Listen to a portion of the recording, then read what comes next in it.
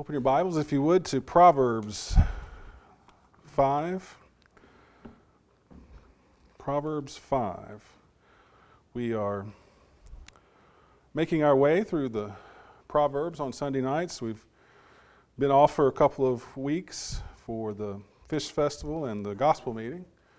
So we'll pick back up and remind ourselves of these great words of wisdom that the Holy Spirit has preserved for us. The last time we did look at Proverbs, in Proverbs chapter 4, we looked at a father's advice to his son. And this is a common theme throughout. We'll see it often where he'll say things such as, "Hear, O sons, the instructions of a father." And that precedes a lot of what is said here, especially in Solomon's writings. But in that particular one, we saw that it was indeed mainly based in wisdom. How wisdom can be a benefit to a maturing young man. Tonight we're going to consider what is said in Proverbs 5 about the dangers of immorality. Now, Solomon has already given warning of an adulteress, or some translations might say a strange woman. He mentioned this back in chapter 2. Look back in chapter 2 for just a moment. Beginning of verse 16. It says, "To deliver you from the strange woman, from the adulteress, who flatters with her words, that leaves the companion of her youth and forges the covenant of her God, and forgets the covenant of her God. For her house sinks down to death, and her tracks lead to the dead. None who go to her return again, nor do they reach the paths of life." There's already been some warnings about this kind of woman. And so here in Proverbs 5, he expounds upon that and talks more about this strange woman, this adulteress. And he's going to continue in this vein through the next two chapters, through chapters 6 and 7. So it's obvious that this is a serious problem, and there needs to be teaching on this. Solomon is recognizing that there needs to be some thought put into this, the passing on of knowledge to his sons. And consider for just a moment who is speaking here, and consider how adultery has played in his life. This is, remember, Solomon who is speaking, whose father was David. And think about the great downfall of David. It had to do with adultery. And I think it's also interesting that adultery would play the major role in the downfall of Solomon himself. Remember there towards the end of his life how he loved many strange women. And that indeed was what led him away from God. So as we read these teachings and consider Solomon's wisdom, let's remember what an important role it played in Solomon's life with his father and with himself. Let's begin by understanding that the wisdom to his sons, the instruction to his son.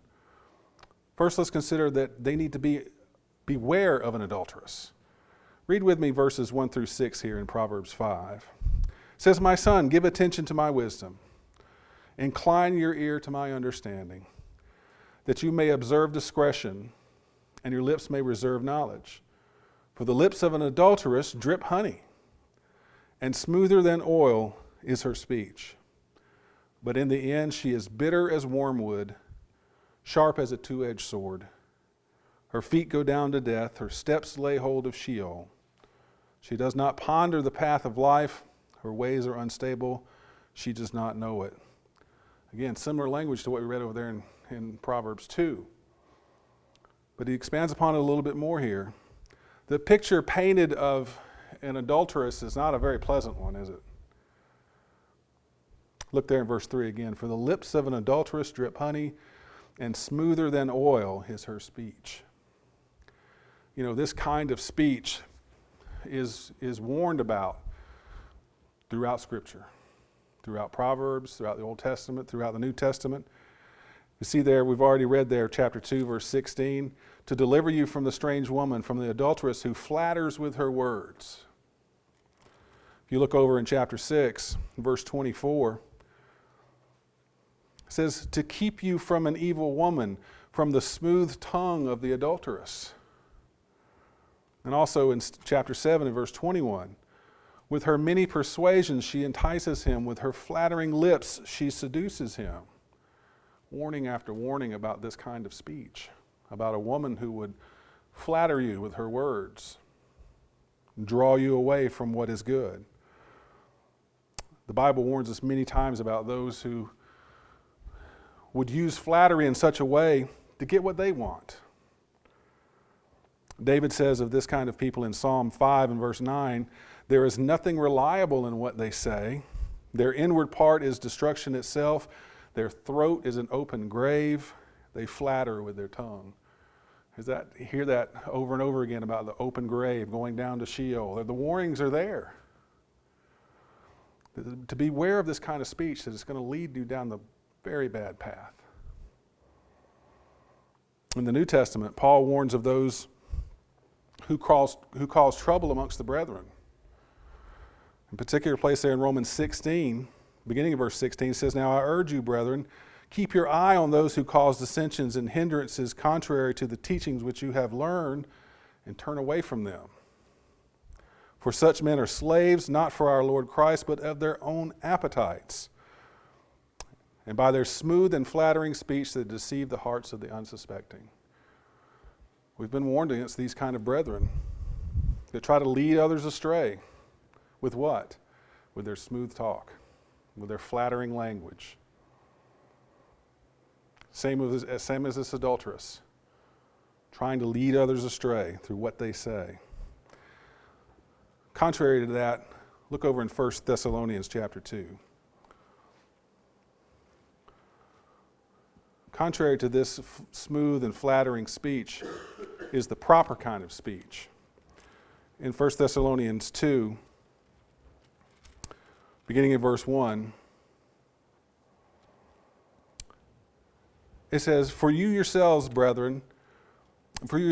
brethren, that our coming to you was not in vain, but after we had already suffered and been mistreated in Philippi, as you know, we had the boldness in our God to speak to you the gospel of God amid much opposition.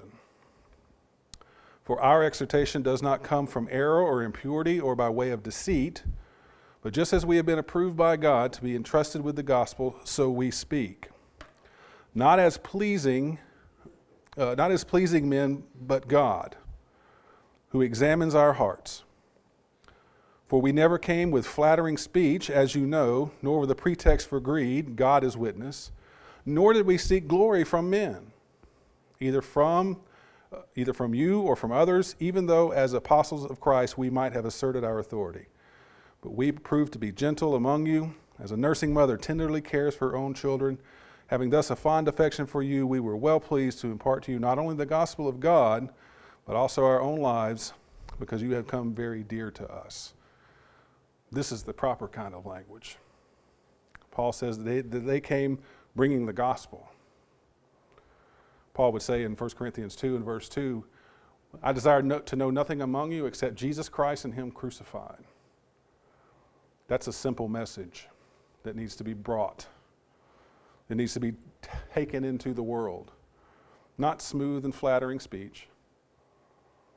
Not any kind of speech that would puff one up, but rather the simple message of the gospel.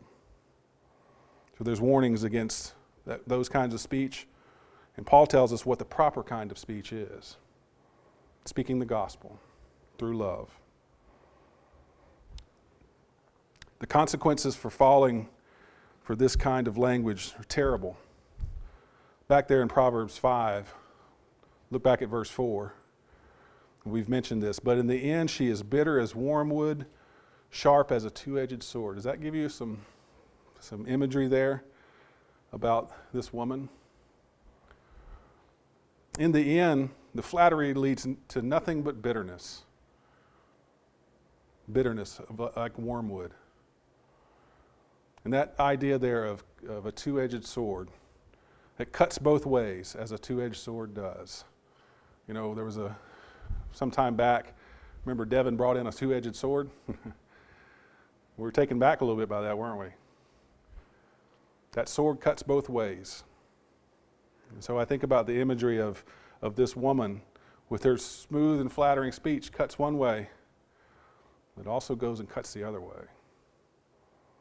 It might sound good and flattering at the time, but it cuts the other way too. It leads to Sheol, leads to death. Bitter as wormwood. Look in verse 5. It says, her feet go down to death. Her steps lay hold of Sheol. Adultery is sinful. And sin leads to death. The sexual relationship is exclusive to the husband and the wife. In Hebrews 13 and verse 4, the Hebrew writer reminds the listener there about marriage. It says that the marriage bed is to remain undefiled. Marriage is to be held in honor among all. For fornicators and adulterers, God will judge. That relationship is exclusive to the husband and the wife. Anything outside of that is not approved by God. That's fornication and adultery. And the Hebrew writer says that God will judge that.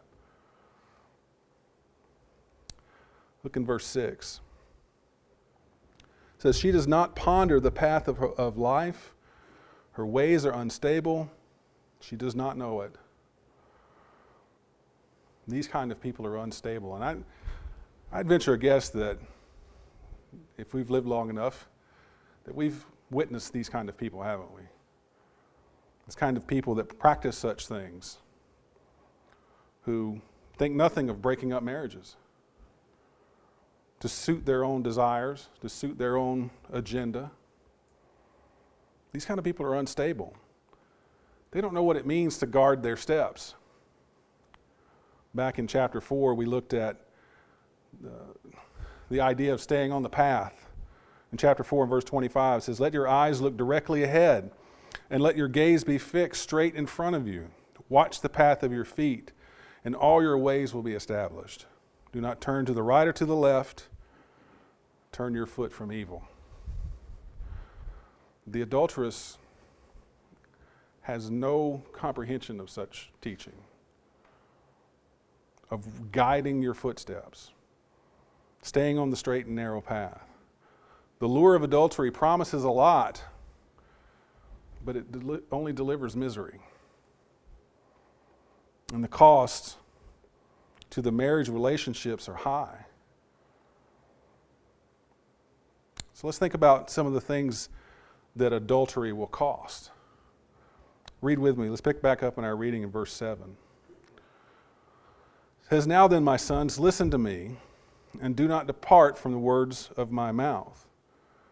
Keep your way far from her, and do not go near the door of her house, lest you give your vigor to others and your years to the cruel one. Let strangers be filled with your strength, and your hard-earned goods go to the house of an alien. And you groan at the latter end, when your flesh and your body are consumed. And you say, how have I hated instruction? In my heart spurned reproof. And I have not listened to the voice of my teachers, nor inclined my ear to my instructors. I was almost in utter ruin in the midst of the assembly and congregation. The costs here are numerous. He talks first about costing your livelihood. Back there in verse 9 and 10, lest you give your vigor to others and your years to the cruel one, lest strangers be filled with your strength and your hard-earned goods go to the house of an alien. Your strength and your wealth will go to someone else. What does that mean? Well, in the modern form of this is alimony. This is child support. These are those things that are consequences of a broken marriage. Because you commit adultery and break up that marriage, that family unit. And now what you work for, instead of going to your family, goes to someone else. So they might support your children. Your strength and your wealth go to someone else. Think about all the heartache this caused when a family breaks up. Think about the strength, the wasted time and energy. I think that's what Solomon is alluding to here when he talks about your vigor and your years go to someone else. The prime of your life, the fruit of what you have worked for, just goes to someone else, all because you stepped outside the marriage. You know, I think about, I don't know why my mind went to this, but I thought about this. If you're an agent in the FBI or the CIA or some high level in law enforcement, and you're found out to be committing adultery, you know what they do? They usually fire you. And why? Because you can be blackmailed. You're in that situation and you're stepping outside of your marriage, that person that you're stepping outside with might be able to blackmail you. So it's a very serious thing. And I think sometimes we don't realize how serious it is, especially those in the world. People of the world have made light of this. We look at the divorce rates. Look at how easily people go in and out of marriages. But this is a serious thing. It can be detrimental to your health. There in verse 11, and you groan into the latter end when your flesh and your body are consumed. I think about the dangers to your physical health. Again, the modern form of this, STDs. Think about those who step outside the marriage or with strangers, the diseases that can be transmitted back and forth. There's risk of our physical health in this. Not to mention the rage of a jealous husband. Look over in chapter 6, verses 34 and 35. Speaks of jealousy. For jealousy enrages a man, and he will not spare in the day of vengeance. He will not accept any ransom, nor will he be content, though you may give him many gifts. So again, this is highly emotional, what we're talking about here. And you have a jealous husband that comes on the scene. There's a lot that can be detrimental to your health. You know, I enjoy watching the law enforcement shows where they show the police officers going out and dealing with people in the public. And almost to every one of them, they'll say the most dangerous things they ever go into are domestic disputes because emotions are running so high. And they know that there's danger there when their emotions are that high. Jealousy, abandonment issues, anger. All this because someone has stepped outside the marriage. The emotional and the spiritual part of it. It's interesting that he says there in verses 12 and 13, and you say, how I have hated instruction, and my heart spurned reproof, and I have not listened to the voice of my teachers, nor inclined my ear to instructors. You'll regret not listening to the people who are trying to help. Lessons such as these that are meant to encourage us, husbands and wives, to remain faithful to your wife and your husband. Hear these things. You'll regret not listening to it if you find yourself in this. And although it's not as shameful as it once was, there's still shame in adultery. Again, I mentioned that the world makes light of marriage and the marriage relationship. But there still is shame in adultery, especially when it comes to those in the brethren, those in the religious world. Look at verse 14. It says, I was almost in utter ruin in the midst of the assembly and the congregation. Think of the shame and the terrible consequences that would befall you, especially when it comes to your brethren. Now, this doesn't mean that you can't be forgiven. It doesn't mean that the brethren aren't supposed to take you in and help you. We talked about that this morning in Galatians 6 about those who have stumbled. It's up to us to restore such a one. But there's still shame. There's still dishonor. There's still broken trust. In chapter 6 again, in verse 32, It says there, the one who commits adultery with a woman is lacking sense. He who would destroy himself does it. Wounds and disgrace he will find, and his reproach will not be blotted out. There's a stigma attached to it, and rightly so, for those who've stepped outside the marriage and betrayed the trust of their spouse. So we know there's danger. We know that there's what it will cost us, the physical, the emotional, the spiritual.